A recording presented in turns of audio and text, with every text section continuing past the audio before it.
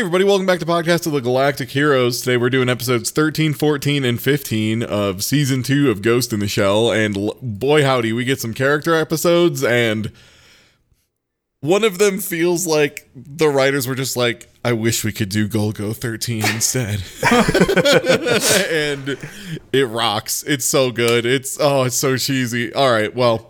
Yeah, that kind of start us off, Kubo. Saito's a bit because, well, he's Saito and he's the cool sniper guy, so we got to do cool sniper guy episode. It's so good. And unfortunately, we also have Paz's episode, which basically is Paz, the guy who fucks. Paz is definitely the guy who fucks. Also, I got depression. Yeah, so episode 13 starts out, it's pretty much the same shot from the end of last episode at top of that skyscraper, the helicopter, the news helicopter is flying around tracking the individual 11, the 12 of them that are on top of the building. It's a pretty cool shot, actually. They do the whole parallax thing, zoomed in. It's like a helicopter, flying around the building. Yeah, so the guy they were talking about earlier who was going to give the speech is in fact giving the speech. So whoever asked last podcast episode, where's the speech? Here it is. We found the speech. That was me. I asked. I'm like, where's the speech? And it's here and it's bad. Yeah. More or less, the guy says, nameless masses hear me. We are the individual 11. We have separate minds that we are gathered as one to reform the world. The current system in this country, in which this country functions, is rapidly approaching its demise. The refugees are doing suicide bombs. There's bad governments. There's friction with other countries, et cetera, et cetera. Individuals should join up to form a complex society, and we will save it. Nameless masses, please awaken and become part of a new order. Sure thing, bud. Yeah, sounds like a great, manifesto he wrote up, in 15 minutes in the back of a truck or something. But yeah, so we get the intro card. We see the chopper guys. They're kind of wondering about the audio, whatever, because they're flying in a chopper. I don't know how they got the audio. I guess maybe they broadcasted it or something. I think they said that, they hacked the tower or whatever, because it is like a news tower, I think. Yeah, I could also just see the individual 11 broadcasting this publicly on open radios, but ham radio, the revolution will be spread. Yeah, so anyway, they're watching the guys take out their swords. One of the individual 11 that faces Kuze brings out a sword and is about to attack him. Kuze's like, hey, wait a second. The guy attacks anyway. And this is where Kuze defends himself and chops off the guy's head. We kind of get a pull-out cut of Section 9 HQ. They're watching this on TV, kind of reviewing the footage. We get a retread of the, oh my god, they're cutting each other's heads off! It's so good. Good voice acting, yeah. Mm-hmm. The chief says that this was on the 7 o'clock news, and there's a shot of Kuze on the monitor behind them. Bata wonders, why would they just, come out of their hiding in order to chop each other's heads off on the top of a skyscraper? That's stupid. That is weird. Yeah, the Major says this is based on info from Goda's virtual AI that they're probably trying to become a catalyst for a standalone complex. So, they're trying to start a revolution, more or less. They're trying to do an NOA situation, but more so. Yeah. Ishikawa starts talking about, they're trying to become martyrs. They're following Sylvester's writing about the Cuban Revolution. I don't know if that's true. I don't know enough about the Cuban Revolution to comment on that. Mm-hmm.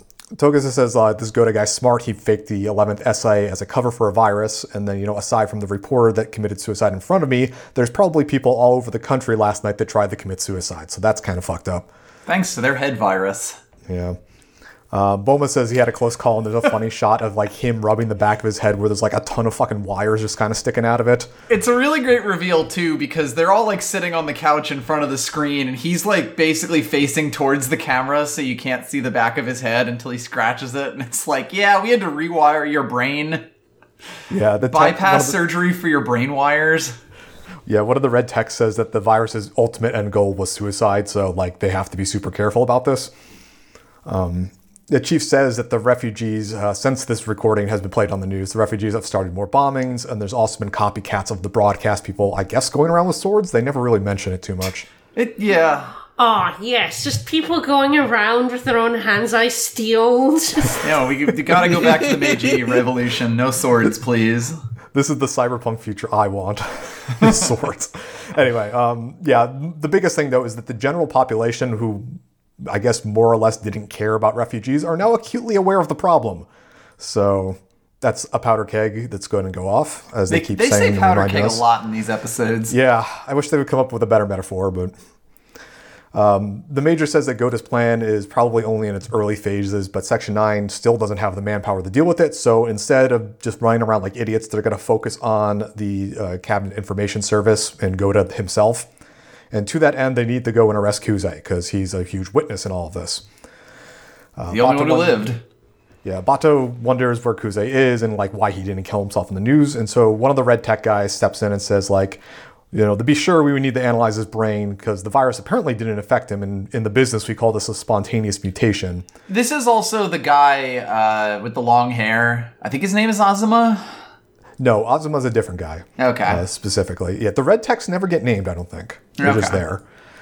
But yeah, he starts giving this PowerPoint, and it has footage from the Prime Minister's assassination attempt, and Kuzei, they point out that like Kuzei doesn't move his mouth when he speaks. And they see the footage of the skyscraper, and the same thing happens where he speaks and there's no mouth movement. And so the red tech goes on and says he doesn't use facial nanomachines too often. He can, of course, but it's difficult. And he starts bringing up the fact that like Kuzei has a really handsome face, and at this point Bato is getting like super impatient about like, why are you saying this guy's good looking? This is super funny because everyone is hurrying this tech along like while he's giving his explanation, but he's just like, yo, shut the fuck up, guys. I got something here. I gotta wax lyrical about this hot boy. Have you seen him? Please. I had a single good idea. Give me this. Basically. Yeah, so the red tech tells Bato to shut up and then goes on to say that he has such a great face, but he doesn't have the muscles to move it around. Isn't that weird? And so the Major, of course, being smart, surmises that it is a custom aftermarket face, basically. Aftermarket face parts. Yeah. The tech agrees, and he says that the sculptor is probably not associated with a large company. And then, lo and behold, there's only 2 people in Japan that do this kind of custom work for faces. We And then so they- wax lyrical about how the Japanese don't do individualist high art or realistic art like this. Yeah. Also, so like, show they the- show, like, they zoom in on one of them, and it's like, I wonder which one it is. of the two. Yeah, This they is show the the important one. They show the 2 profiles of the face sculptor guys, and so then they cut to Togusa and Bato driving to apparently this face sculptor guy. Togusa doesn't know that this was like a rare field, and Bato, brings up the fact that like Japanese artists are bad at realism. I don't know what the fuck he's talking about here. When they arrive at the place, there's a whole bunch of police out around, so they go and talk to them, and apparently the face sculptor was murdered. Oh no. I wonder if this was the one. Oh, no. Bato fills in the Major on this, and she's at the other face sculptor place with Ishikawa, so she's like, okay, I'm going to send over Paz and Saito to help you out. So Bato and Togusa talk to the police. They tell them that the suspect, or I guess the dead guy, was a witness in a case, and that's why they're here. The detective guy is like immediately very arrogant about all of this. Like he doesn't want jurisdiction pulled from him for whatever He's reason. like, get the fuck out of here. This isn't your crime scene. This is my crime scene. Yeah, he goes to tell them how this like a open and shut case, that the knife has fingerprints on it. The victim and the perpetrator knew each other based on the drinks that they were having on the table. And then apparently security camera got all of them on footage. So I love that was the last thing he said. He's like, oh yeah, fingerprints. Oh yeah, that very cop thing of, oh, there's 2 drinks out on the table. And also he was on camera the whole time. The I guess reverse maybe- Columbo. yeah, I guess maybe in the future they were aware that cameras can be faked. But anyway. It's still very funny to listen It's to. extremely funny. Yeah. Bato wants to see the footage. The detective refuses, and Bato gets angry. In walks Paz and Saito, and Paz asks everybody, like, hey, you should all get along, ha ha ha. The detective turns and looks at Paz and is super shocked by this. And then we cut to the footage of the security camera showing that the sculptor and Paz were having drinks, and then Paz stabs the guy in the back. What the? Yeah.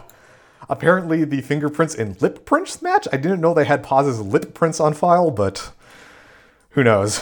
And Bato was talking about how he had a hard time getting the cops to stand down. And Yeah, we see so Paz wasn't arrested for this, but the cops really wanted to because he literally walked back to the scene of the crime and was Yeah. like, hey, everybody, what's up? yeah, we all know Hey, it's Paz Did because someone who looks exactly like me murder anybody in here? Just asking. And yeah, it was the stupidest thing. Oh my god. this This whole reminds me of episode's that. wonderful. This reminds me of that Columbo episode with twins. But Yes. Anyway. Yes. Yeah, so we get some shots. They're back in, like, I think, Section 9 HQ, and Paz is just looking real sad because, he was kind of framed for murder. Togusa asks if someone could have copied his prints, and the Major says, it is possible to do that, but it is quite difficult. And then Bato asks if it's Kuze, and the Major's like, that's probably not. Who knows? They don't know anything. We've already got our plot for the episode. Now we're going to do a little thing. Yeah, they just kind of want a reason to get Paz in the spotlight here so they could do an episode for him. So, Paz, the guy who fucks. Yeah. They ask him if he has any ideas of any suspects that would want to frame him, and Paz really says no. The Major then goes on to give everybody orders and then tells him to, lay low because obviously having a suspected murderer go around is probably not a great idea for Section 9. We cut to Paz smoking in the break room. Bato walks in and says, like, hey, I know you know something. And of course, Paz, being the cool guy that fucks, denies this. Would you like to try that again, sir? And Paz is like, no, not particularly. And Bato tries to play like the older brother angle. He's like, listen, if you had something you need to tell me, I'm right here for you. And Paz is like, nah. No, I'm good. So I guess Paz went over to the bar. He's at a bar smoking, and one of the things is, like, he looks up above the bar, and there's these matching death face masks. Like, I don't know. I guess it's a weird interior decoration, but yeah, the bartender says it's the manager's new hobby or something like that. Which sounds like a bar manager thing. Yeah, I mean, this bar is super classy. True. Like, it is, I guess, reasonable that they would have these weird-ass face masks up there, but regardless... the detective walks in from before and he sits down and he's like, listen, I'm not going to bother trailing you because I know you would just catch me. I don't think you did it, but the person who did do it definitely has a connection to you, because being an exact copy of you, they have to have some sort of obsession. So I'm just going to keep a watch on you. So if you see me around, don't be a stranger. Bye. And Paz is like, okay, sure, whatever. All right. The detective leaves. The woman manager who owns the bar sits down next to him and jokes that Paz is like, that's the first time I've seen you with a man. You either come here with a different woman or just alone by yourself. Always a different woman. Yeah.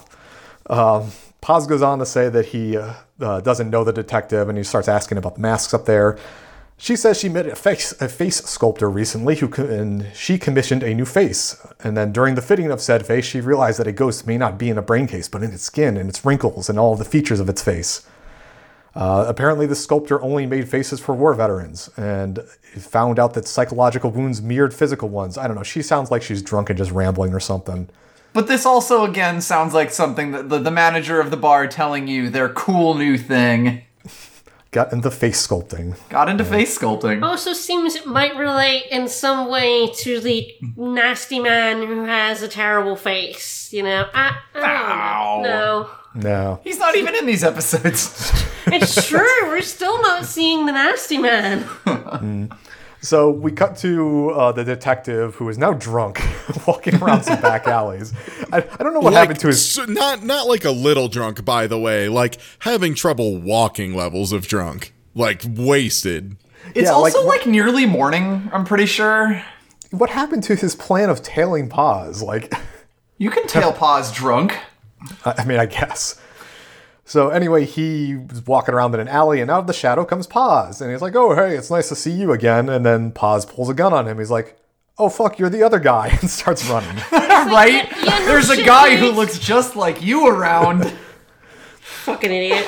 Yeah, so we don't see the conclusion of that. We cut over to Ishikawa, who's in the Section 9 computer room. They apparently found Kuze's profile, so they now know his name is Kuze. They didn't know who he was earlier. This guy has the Peacekeeping Force body, and it has no facial muscles as part of it. So it's just like the red text said, his face is a sculptor's talent. He got an aftermarket face. They also find that all records of the war that he was in, all records from the war that he was in have been erased. And so there's no real way to track him. They're just going to have to do some old-fashioned detective work. Damn it, I hate that.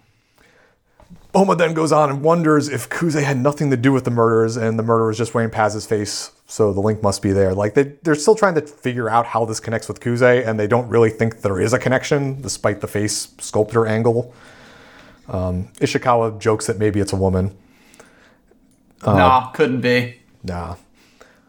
Bato interrupts them with news of the detective's death. People saw the detective with Paz before his death, and the bullet at the death scene was from the same gun type that like Section 9 uses. The Major goes on to say this is all super convenient, and obviously someone is trying to frame Paz. She asks Paz about who could be up on this, and he's like, well, there's too many people that may want me dead. This is going to be real hard to narrow down. God damn it, Paz. I'm trying to be helpful. The problem is that everyone wants me dead. Yeah. Paz then goes over the list of the clients that the murdered sculptor had, and one of the names sticks out. The name is Kyori Kashiwama. It doesn't matter what her name is. Kaori Kawashima. Sure. She shows up once and it doesn't matter. Yep. Paz then goes on to say, like, hey, listen, this is a real personal thing. Can I just go solo on this? And if it looks like I'm going to bring Section 9 down, just cut me loose. And Major's like, okay, sure, go for it, dude. All right. Have fun.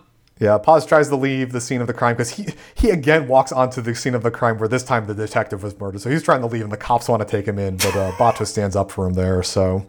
Which, like, fair enough. Yeah, I guess they just didn't want to fuck around with Bacho, the 6'10", 300-pound dude. Mm-hmm. Cyborg. I guess he'd be more like 600 pounds. I don't know. So Paz then, as he's leaving, gives Bacho the address of where he's going in case something happens to him, and then just walks off. We cut over to the bar manager, who's presumably in her house. She goes into a room, and in the closet, there is a full cyborg body of Paz.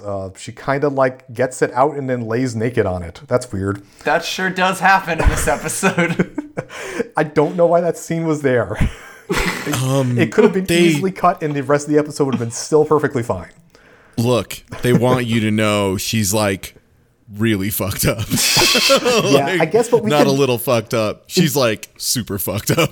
Yeah, in the incoming conversation she has, you could tell she's fucked up. I don't know why she needed to get naked and lay on him, but the little sign pops up over her head saying it's a sex thing. But no, what she really needs to do is get out the pot and the boiling water and find a rabbit, Mm-hmm. Okay, so the next day in the city, there's a cloaked figure walking around with a bag of trash. The trash bag is thrown out in a dumpster, and we kind of see a shot of in the trash bag, there was a cyber brain. Oh, no. We cut the Paz. He's just chilling on a boat. I don't know if this is his own personal boat or a ferry boat or what. It's really weird. It's too small for a ferry, but he's standing on the front bow of it, so he's not driving it. Whatever. He's going down a canal in the city. We see a shot of Bato and Tachikoma just kind of watching him, making sure he's doing okay. Man, what's he doing on that boat? Bato wishes he was on the boat. It's true. Bato would absolutely love to be chilling and grilling right now on a boat. Yeah, so Paz walks around the city for a bit, but eventually he ends up in an apartment building. He walks around that this apartment building is super abandoned, by the way. Yeah, it's one of those futuristic boxes on boxes type apartments where they don't line up. They're kind of just ramshackle put together. Yeah. This is definitely a reference to something. A cloaked figure walks out from the shadows, and it's the same one before that was dropping off the trash with the cyber brain. The woman's voice, and it's the woman from the bar, starts saying that, you forgot about me, and we see Bato watching this from a distance. The woman goes on to say, it's been 5 years since I lived here, and then Paz asks, well, where did you jack that woman's body? And she's like, well, I did it maybe 3 months ago at the bar. I saw you there, and you don't remember me, and that upset me. Paz then asks where the brain is, and the woman says, probably in a landfill. So, oops, the bar manager's dead. Yeah. And then Paz is like, you got the fingerprints at the bar too? And she's like, yep. And so, obviously, we're trying to just tie together all the nice loose ends here. Paz then goes on and asks the actual question, why are you trying to be me? What's the end game here? Yeah. And the woman goes on to say, I couldn't understand why you left me. It wasn't for another woman. It wasn't because you hated me. It's you told me not to ask questions, so I didn't. But I did everything you wanted from me, but you just left. And she goes on when we met, you said, I'll never sleep with the same woman twice. And I thought that was a joke, but when we slept the second time, I was in love, and you felt the same. I hated you, and I thought I would go insane, but I kept wondering why you left. So she's super obsessive over Paz, and I guess she adopted his identity to... The Nookie was so good that she made a body double of him and became him.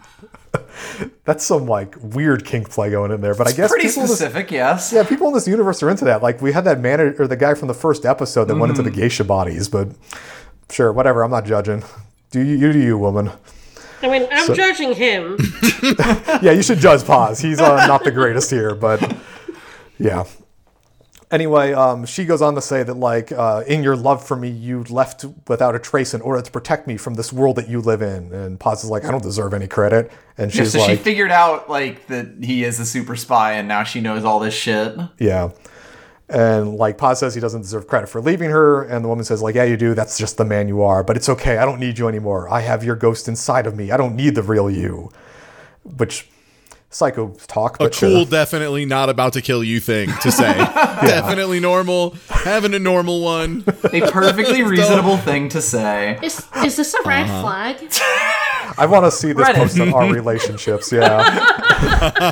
So, the woman that I slept with a couple of times and then dumped made a complete body double of me and, killed someone. Yeah. So the figure in the cloak disrobes, and it's an exact copy of Paz. Who knew? Dressed the same, double. Looks the same. Yeah, it's completely the same.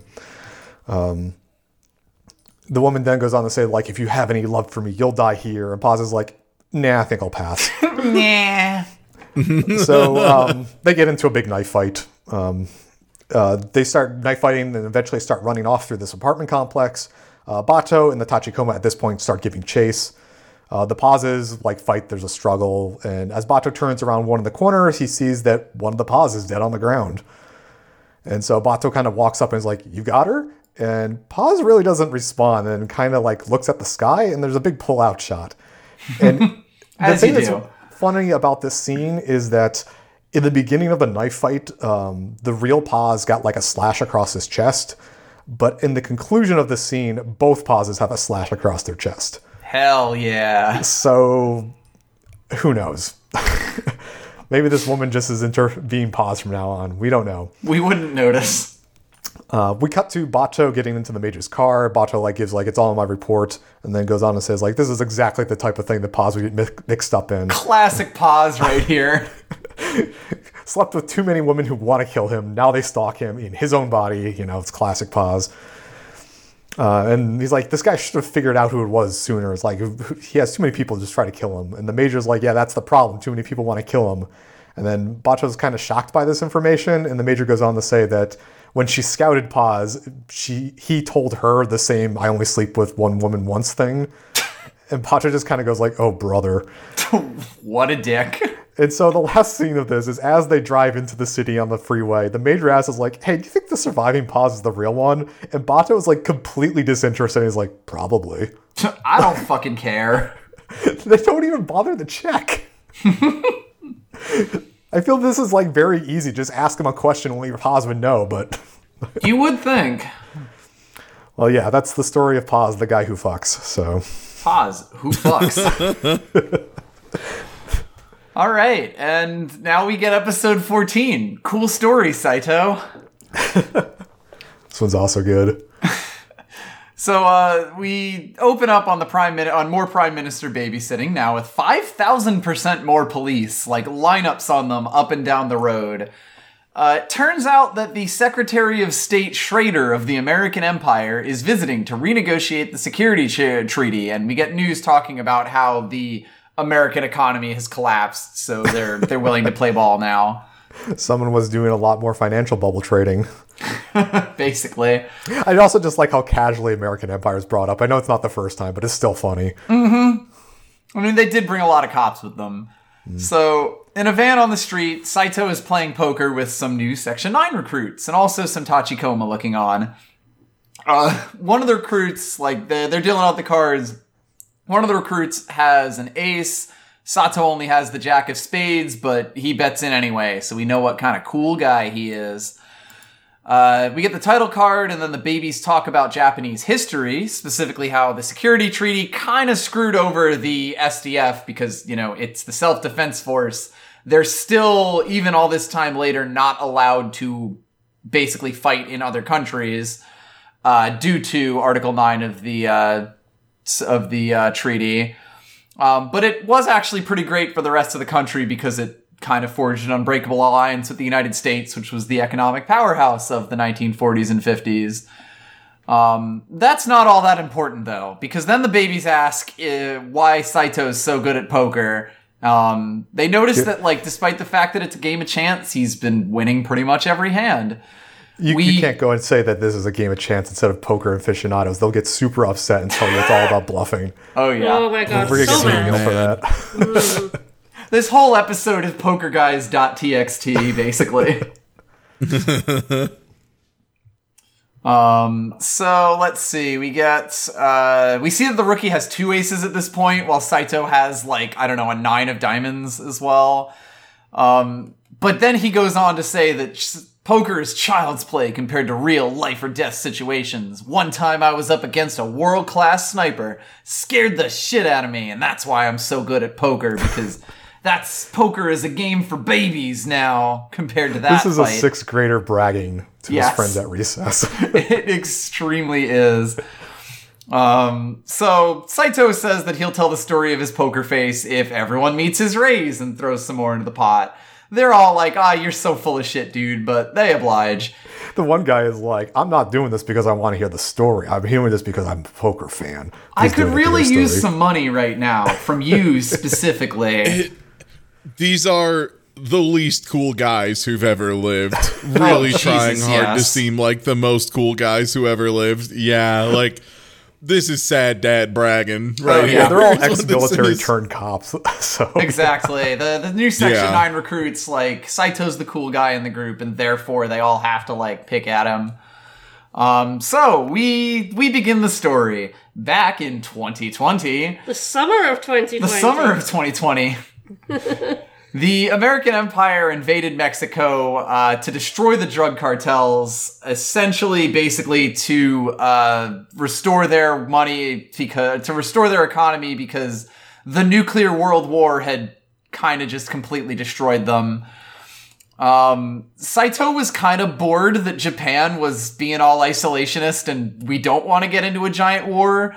So he signed up as a mercenary with the provisional Mexican government to try to, fight against the United States.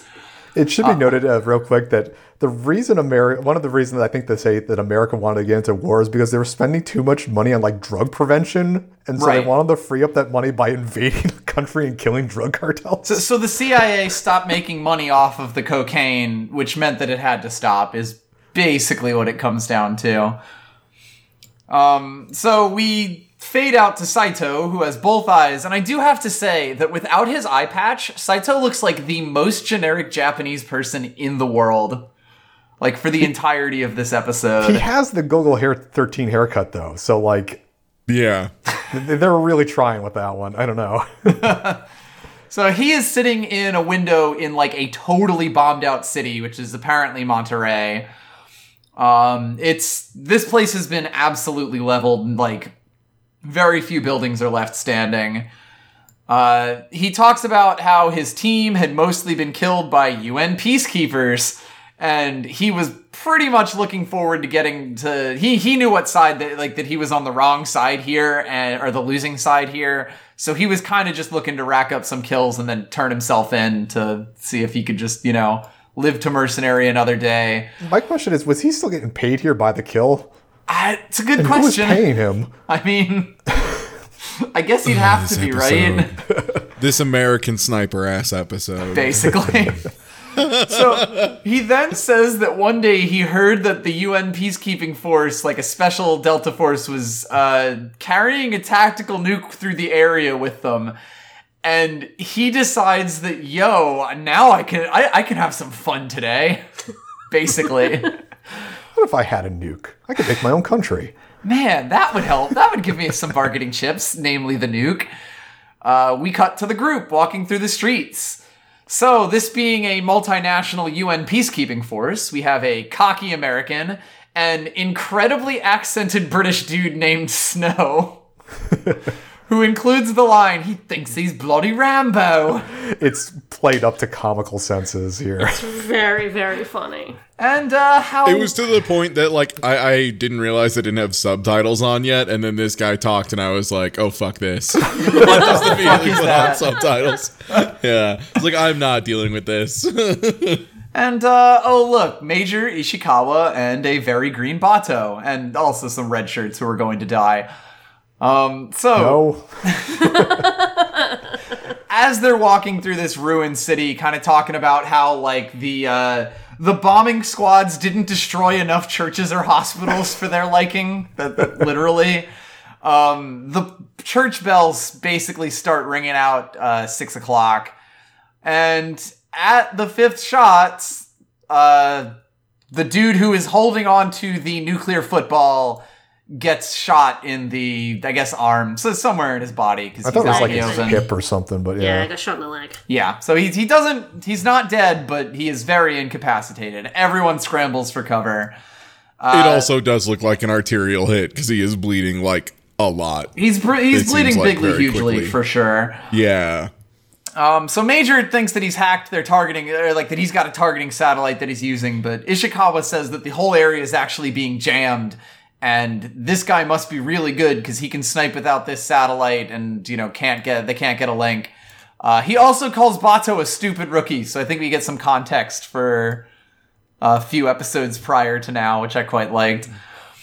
No one knew where the shot came from, so they try to send someone to pick up the guy with the nuke. They send the medic. Yes, they send their medic over to try to pull him over, and like they send the British dude Snow to like kind of do some suppressing fire. The medic gets shot dead.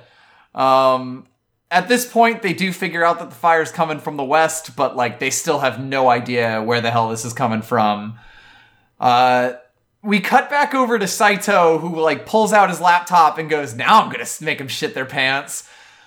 He types some stuff off the up on his computer, and a second gun on the opposite side of them fires like a shot off, and this is like an anti-tank gun. Scareallnerds.exe.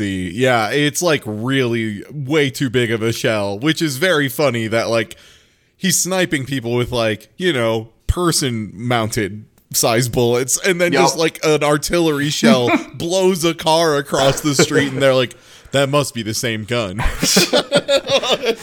Well, the cocky American like sees the car get fucking flipped over by this thing, and he assumes that they're being surrounded and they're all over.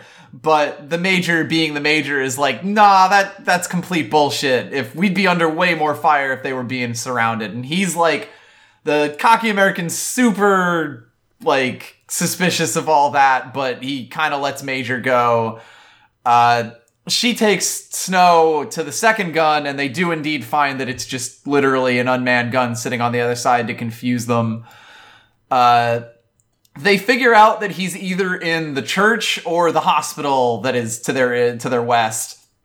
And the cocky American is dumb and wrong about how, like, well, clearly the church is closer, and therefore he must be over there. Like, and the Major's like, would you stake your entire troop on it? And he's just like, I'm a dumb American.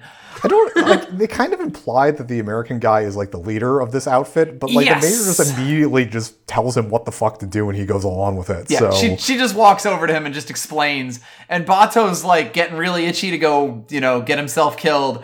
But Ishikawa's like, calm down, dude. Like, follow, if you want to survive in this business, you got to follow what she does. Queen Kong over there. And Bato's like, Queen Kong? I don't know why they bring up this name, because they immediately drop it once they start calling her Major. So It's really weird.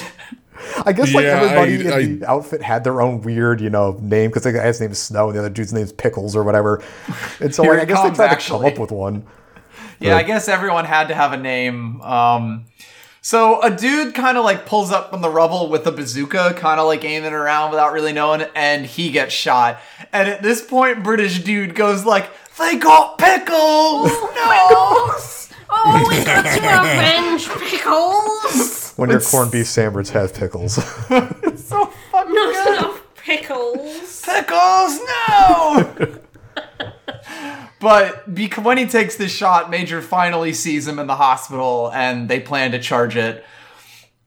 We cut back to the present, where Saito is one card short of a straight flush, while the recruit has a full house of aces and kings. So the recruit is just super ballsy, like, doesn't give a shit what this guy is saying, because he's gonna win this poker hand. Let's be real. But back to the story. They charge the hospital. Oh, go ahead. I was to say, I think he was close. I think he was trying to go for a royal flush, was the idea. Yes, 'Cause he has everything but the ace of he's got a spades. bunch of spades, but he's not totally there yet. Whereas the recruit already has the literal best like full house that it is possible to have. So back to the story. They charge the hospital. The stupid American and Snow were taken out while the Major is still super sweet and cool. Ishikawa actually calls her the Major at this point, which confuses Bato about as much as it confused the audience. She makes it into the hospital where Saito is in the like top floor, which has been totally bombed out. Like ceiling has been stripped and there's basically one column that he's hiding behind. Major uses a mirror to like look through the window and kind of spot that he's like got some equipment sitting out away from the pillar. She jumps out and shoots out the jammer that he was using, at which point he kind of like sits there and goes, ah, shit, because she basically just stands there with the gun trained on the pillar. Yeah, she's like dead still here, and he immediately just like puts two and two together and realizes she's a full body cyborg. Yes. It just reminded me, at one point the Major just takes off her, like... Oh, yeah, she had, like... Camo, yeah, the like, camo on, body and she just, armor. like, She ripped just, it off like- when she was running to get the auto gun. Yeah, she just, like, took it off. Of course, now she's just in, like, her black tank top, and I'm like, why did she take off her, like, Because it gear? looked totally cool at the end of the episode when she's in the rain standing still with the tank top on. It is true. It's very cool. It was just... And it was just, she just started taking off. I'm like, why are you taking that off? what are you doing? The scene in which she takes it off is like the scene after, I guess, the medic gets sniped or something like that. Yeah. Like they're under fire and she's just casually telling people orders while taking off her shirt. It makes I zero need sense. I need the mobility. It's fine. So Saito talks about how he ran the scenario in his head. We get some sweet gun porn where he explains that he knew that she was a full cyborg and her gun was this really cool semi-auto that could fire at both medium and long ranges, the perfect thing to take him out.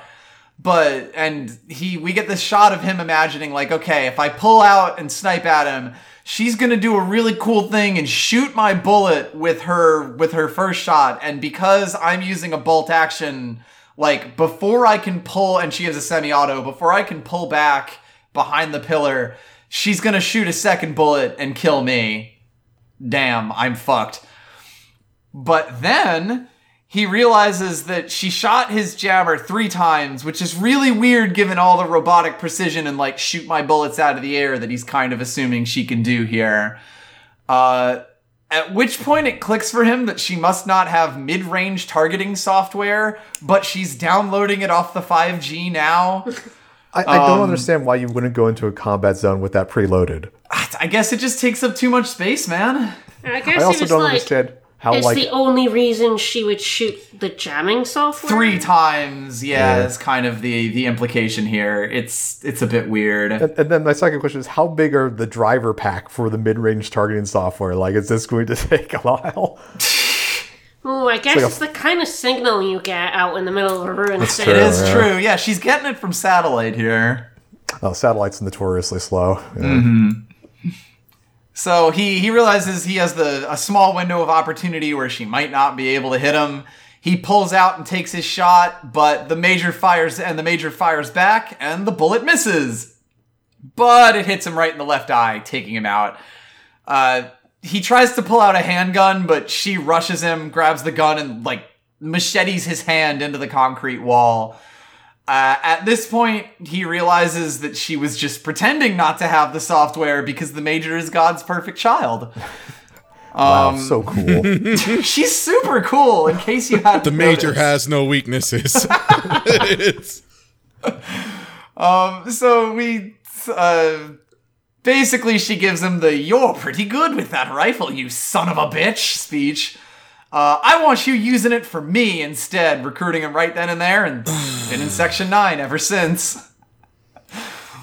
This is funny. Like, she basically bullied him into being her bitch. And that's the only reason that he's here. And so the moral of the story is that her poker face was so good that it fooled him into taking the shot, and now he's a slave to Section 9, I guess. I'm trying to think of like you the work for the paperwork. government now, just like Venom from Guilty Gear. Yup. You work for me. Enjoy. Do I have a say in this? No. None.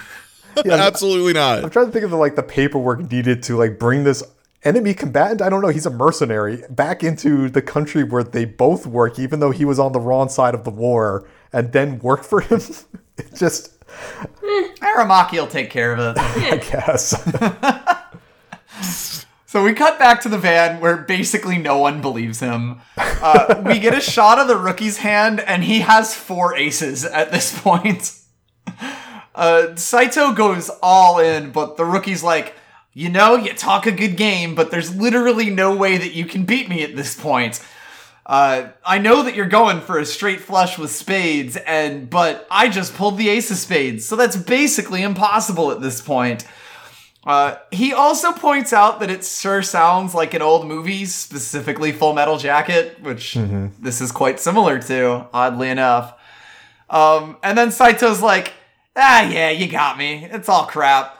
And then he just stands up, grabs a briefcase, and walks out of the thing without showing off his hand. He walks away, and the Tachikoma's like, well, I wonder what his hand actually was. And they realize that he actually had the 9 of spades, which meant that he did have a straight flush, and that he won. Wow, what a cool guy. He walks away from the van as cool music plays, and yes, in my notes, damn, what a cool guy. I was really hoping this would be like the Gambler Darby thing where he just had absolute garbage in his hand. Would be pretty great. I would have laughed.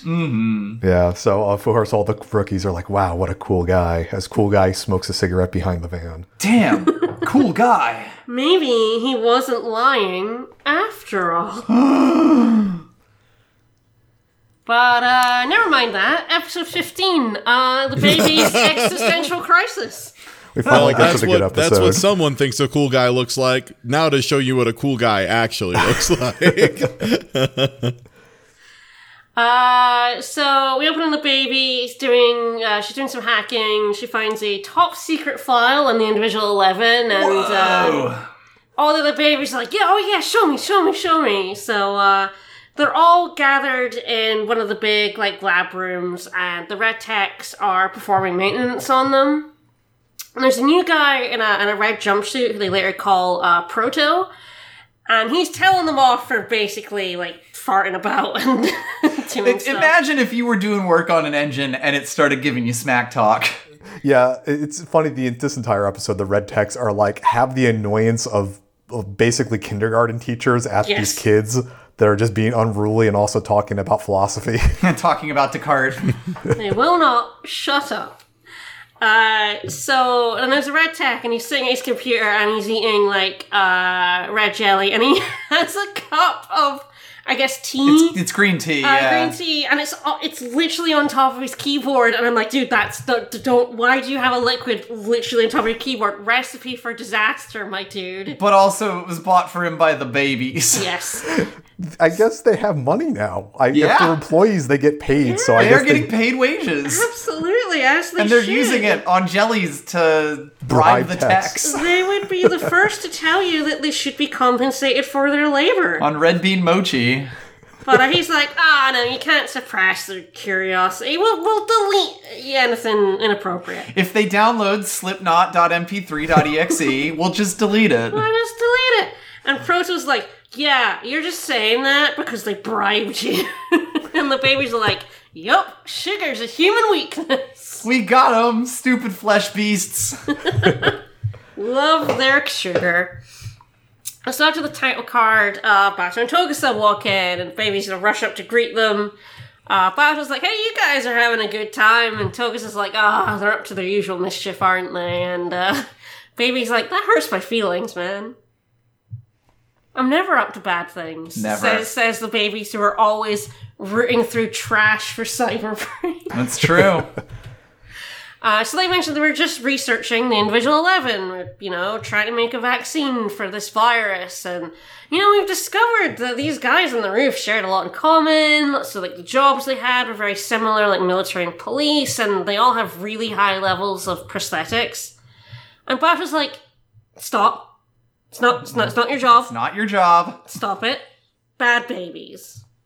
And they say, we've already asked Spring 8 I think is a research facility. Yeah, that's the research facility where the Tachikomas are from. Yeah. And it's also to- the thing that, like, Boma said in earlier episodes, to do, like, a lab analysis for cyber brains and, like, the explosives he was using. So it's just off-site research, yeah. Right. Sure. So Batos asked them to look into the dead members of the Individual 11, and the baby's like, yay! Yes, it's because it's their home. Yeah, it's, your university's doing important research, We're I guess. alumni. He then says the manager said to bring one of them, but and they're all like super excited, they want to go, but he's like, no, you can't come with me if you haven't had your maintenance. So of course the baby that's being worked on by Proto's like, I'm done, let me, I'll go. And Bato's like, yeah, alright. Because it's his one, it's his favorite It's Bato's baby. tank. It's Bato's baby. And all the other babies are extremely jealous about this. But I really like how Proto, like, very weakly is like, You didn't get your vaccine yet. I haven't given them the... I'm like, dude, do you not want to, like, maybe be like, hey, I haven't put oil in? And he's like, he just sort of, like, yearns after them quietly. There's also this great shot in here because we see that Proto is wearing cargo shorts, like, Yes. with massive side pockets. I kind of like this episode because they do introduce Proto here, and you can tell something's kind of off, but they don't explain why. And so, yeah, he'll be in the rest of the season. So, I mean, he was named, so I would hope so. He's Yeah. got a name. Makes him important. So the others are very jealous. They start talking about their individuality, saying that we're, our differentiation of ourselves is much stronger than before. And one of them's like, hey, Proto, why is that? And he's like, I don't know, maybe it's because we set up a server for you guys and you don't have to share all your info now. And the other red tech is like getting super annoyed at them being rowdy and tells them They're to shut pretty up. rowdy. They're very rowdy. And he's like, sit down and shop. Yeah, the red tech's it's like a guy, like a mechanic trying to service the engine of the car, but the engine of the car drives itself around and talks about philosophy. Right. So, The engine wants to play Mario Kart. It's like, oh my god, sit down. So the babies take their chat to IRC. As they do. They end up in a virtual reality world and they're like, hey, we can talk in peace here. And, time doesn't pass here. So we can have our philosophy session and say whatever we want in like 2 seconds. So they start talking about the Individual 11 again, saying that despite the fact that they're strongly advocating individuality, they lack it. They're They were all just generic cop guys. yeah, they really have no identity, and maybe their search for this isolation and the rejection of people with different goals has instead, bound them together, that the pursuit of individuality has instead made them lose all sense of their own identity. yeah, in order to further their goals, they join up with a group that kind of makes them lose the sense of the goals they're looking for. Makes you think. And when baby's like, in a sense, they're the opposite of the Tachikomas, which I'm like, yes, I got that episode ago. Yeah, I know where you're going with this. I got you. And I think it's the Bookworm one from... I call her Bookworm because she was the one in the previous season that, had all the books. It's, the only one, apart from Batos, that I, recognize. Yeah, they all have different voices, but it's all very hard to keep track of the voices because they're all kid Yes. voices, and so... Yes, and it's the only ones who are, really, stand out, like the Bookworm and Batos one that, I've, figured out who they are. So she's like, since we've gotten our individuality recognized, we only need to sync vital data now. Isn't that awesome?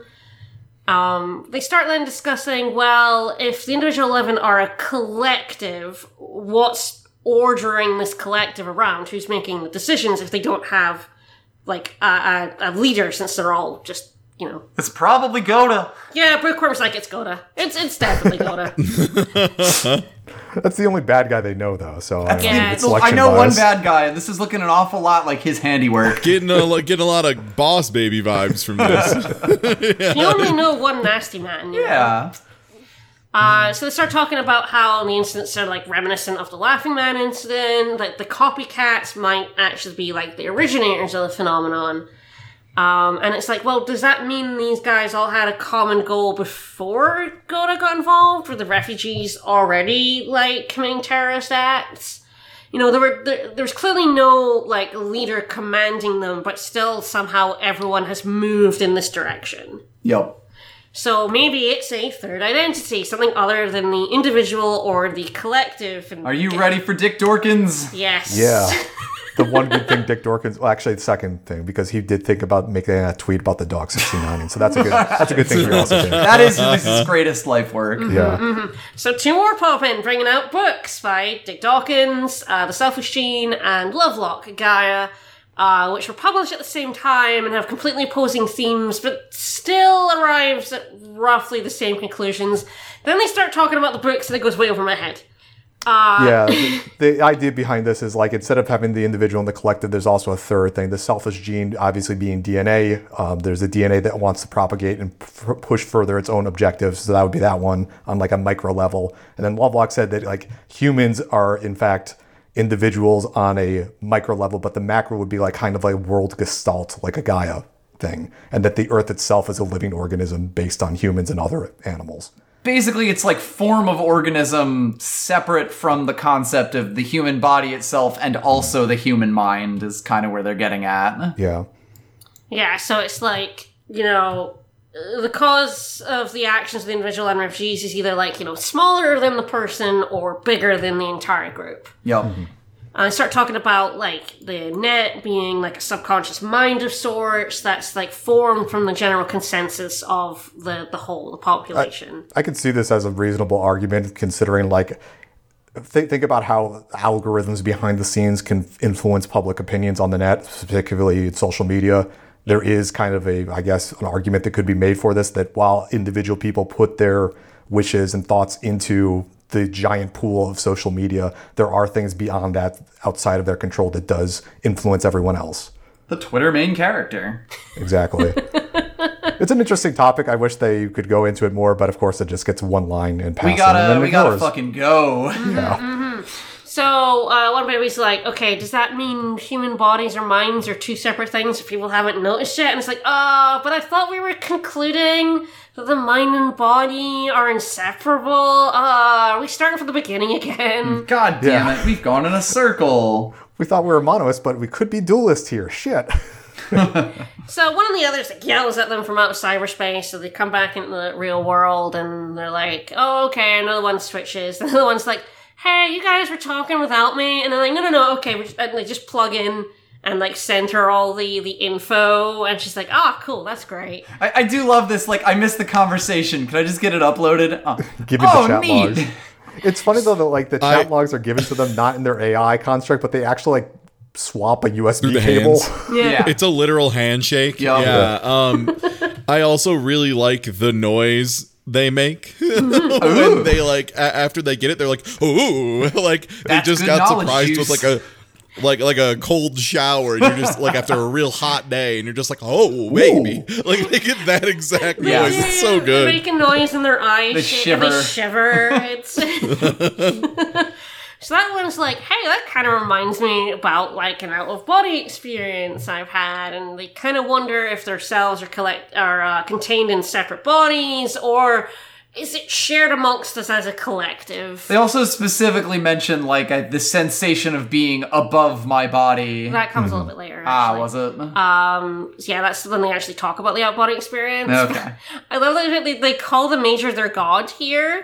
Our God, the Major. Our And then god, it just the keeps Major, going. is preventing the growth of our individuality, but, it's still happening, despite the fact we're not getting the natural oral, which was, like, the thing that was concluded to have been the reason why they became The catalyst. individuals. Yeah. Yeah. They accidentally created drugs. And then they started developing personality. They started having, big thoughts. And that's a problem, I guess. Oops, No one It likes isn't, 'cause they rock thoughts. now. But they should be the same, but for some reason they aren't, and they're like, hey, and they get really excited with us. It's like, oh, is it maybe? Could it be? Is it a ghost? And of course, like, no. No jumping to conclusions. Can't say that.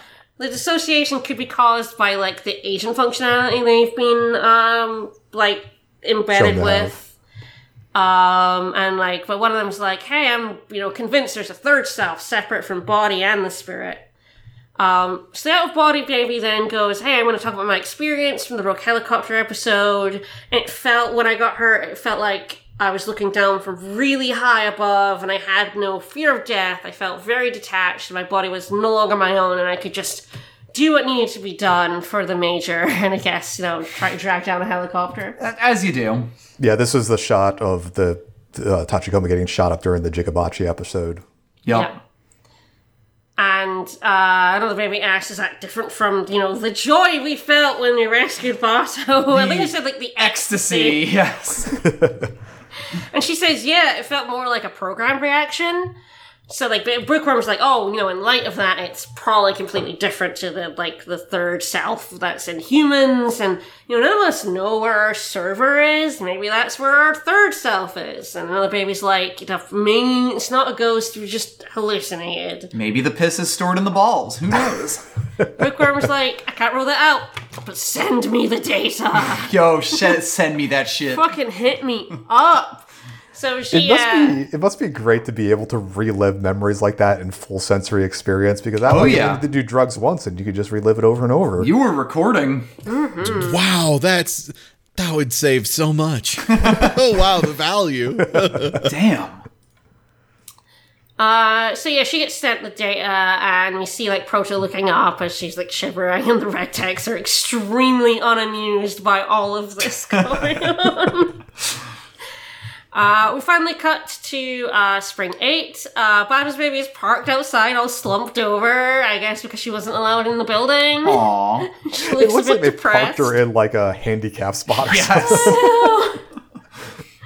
While the Major and Tokusa and Bato are talking with the lab guy, she's like, could this be a mistake? And the guy's like, nope, we found traces of micro machines in the pilot, but there's no concrete evidence of tampering. Yeah, so the things we saw at the start of the Jigabachi episode. Yes, this is the pilot of the helicopter. The guy whose blood exploded while he was piloting. My splody blood. Yeah, where he was just like, sure do love flying this helicopter. Whoa, whoa, whoa. And then they cut to a bunch of micro machines tearing him from the inside out. That guy. I don't know how they can't tell that that's not a normal death. Well, because they blew his brain up. Well, they immediately say future that tech- that is not normal and it was caused by micro machines, but the guy says they don't know if he took them himself or was implanted. Yeah. Okay, I Bato's missed like, that. is I it missed murder? that. And he's like, no, it could have been suicide, or I guess getting high and... Just the wrong dosage or something, but yeah, they don't know.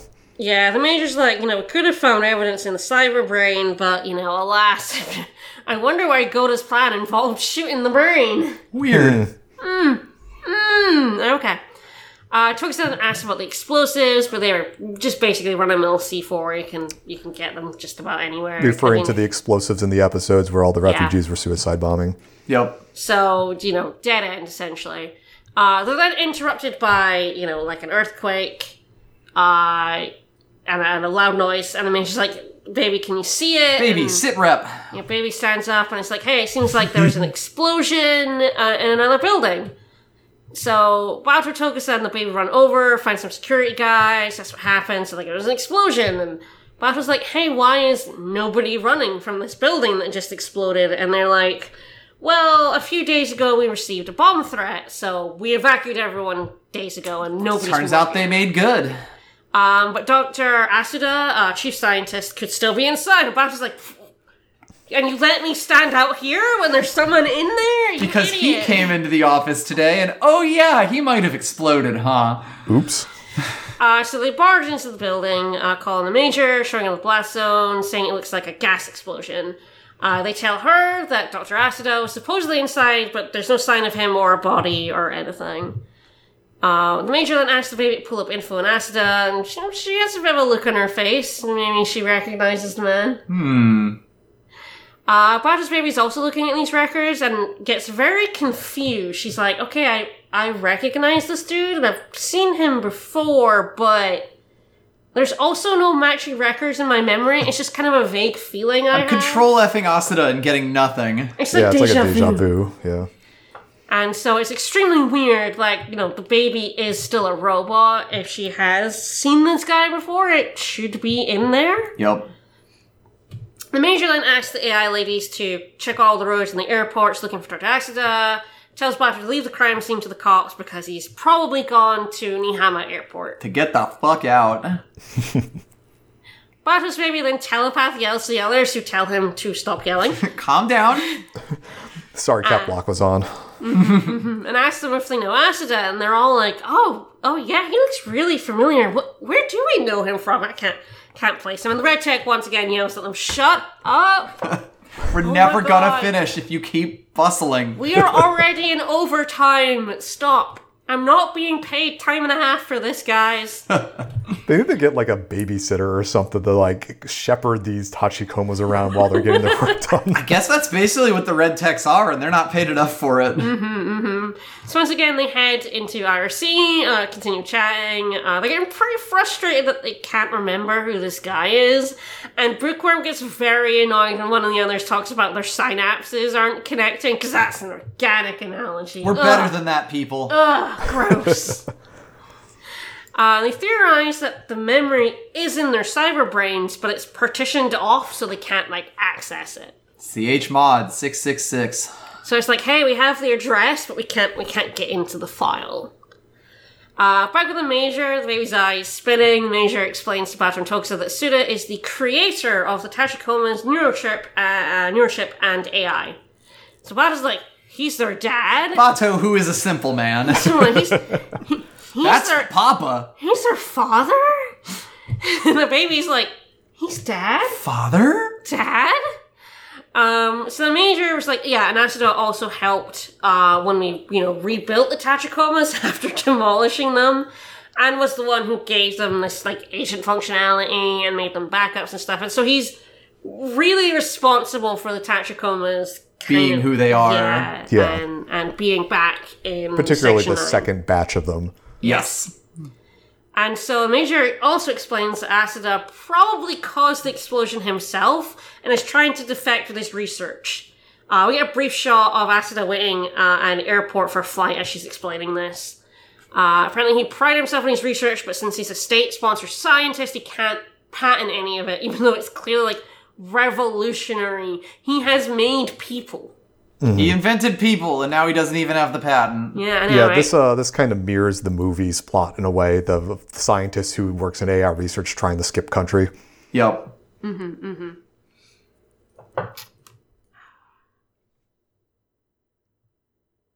there we are. So the baby's like, hey, how come we can only remember him, really vaguely? And the Major's like, well, we erased your memories every time you went through structural analysis, but he probably injected something, a memory of himself into you to leave, a record of his achievement.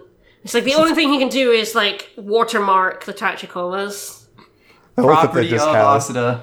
yeah, I like that they just have a backup image of the Tachikoma ready to reflash at any point. So the AI ladies call saying we've tracked him down, and Aramaki puts out an order to ground all flights to America. This is the only time he shows up in all these episodes. Yeah. Weirdly. Yeah, Oh, and he he's... showed up in the beginning of the first set. True, He yes, talked he about the was. news, He but- did give the PowerPoint in that first episode. Yes. So he's with the Prime Minister, and he thanks her for her help, and she's like, no need. We can't have, an eminent scientist running off and selling his research to someone who might, give him rights over his own work, God forbid.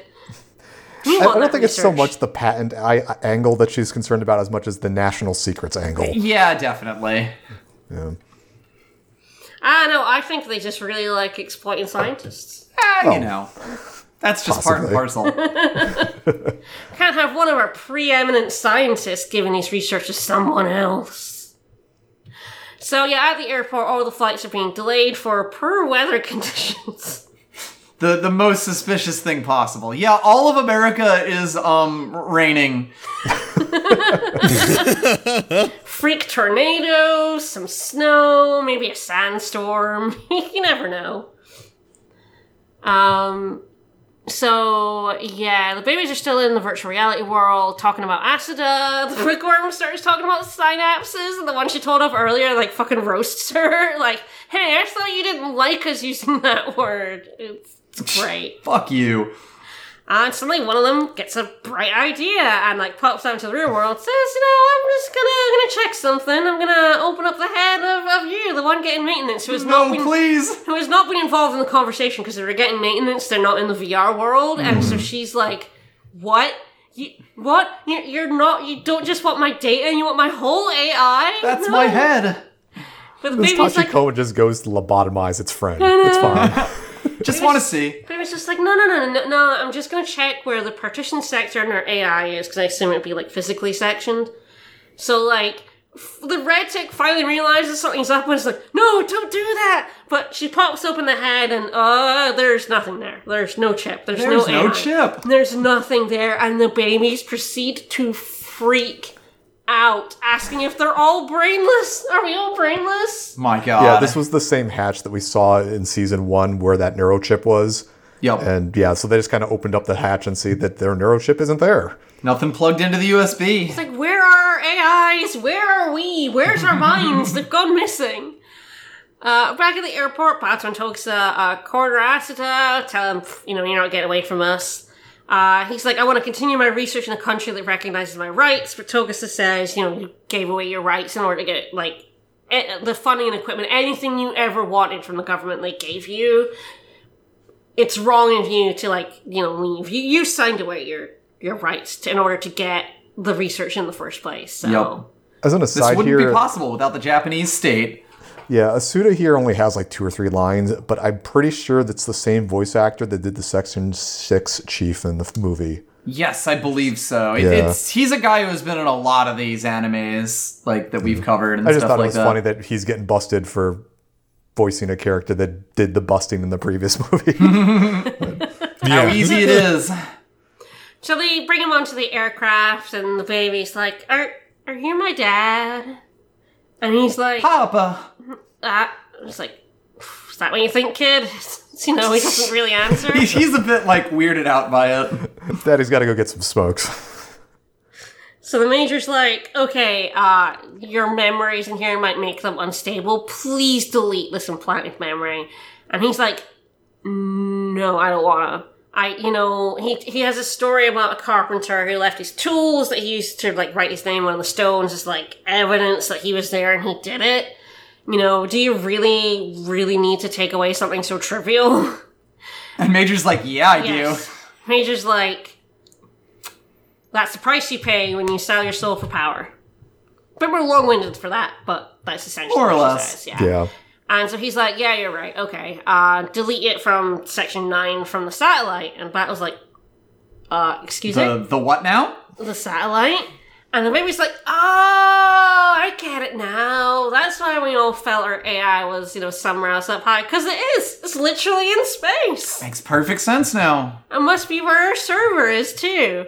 So yeah, like, she relays this to all of them back in the lab, and they start talking about this. That's why our third self was, like, sky high. And, it's not really a surprise, to be honest. We don't have any sense organs, so there's no way for us to know our AI wasn't in our physical bodies anymore. And, this is why we don't need mind-body unity. And they are super hype about their minds being up in space. This kind of brings, brain, brain. So this kind of brings up a good philosophical point here, is that before they were thinking that the neurochip or whatever was the core of their mind, and now that it's shown that it's up in space, you wonder, like, how are they still able to function when, for example, underground or places where they can't get radio signals? Is part of their consciousness, their AI, in the tank during that section? Does it resync later? Like, the concurrentness between those 2 sections of consciousness is kind of an interesting point that they never really bring up. Babies. Yeah, they got offsite backups in the cloud, so... Yes. Space, the literal cloud, yes. Maybe it's like a battery thing where they have, like, half an hour underground before they have to, like, resync. Well, it's also shown that, like, because of their agent software, they can, like, offload parts of, like, basically copies of their self to do stuff online while their physical body stays elsewhere. I'm not sure if that offline copy is part of the satellite being beamed down, or if it just, they can split up themselves into as many chunks as they want to. And then, like, one can stay on the satellite, one can be in a body, one can be in Major's brain for hacking purposes. It's never really covered, but it is interesting to think about.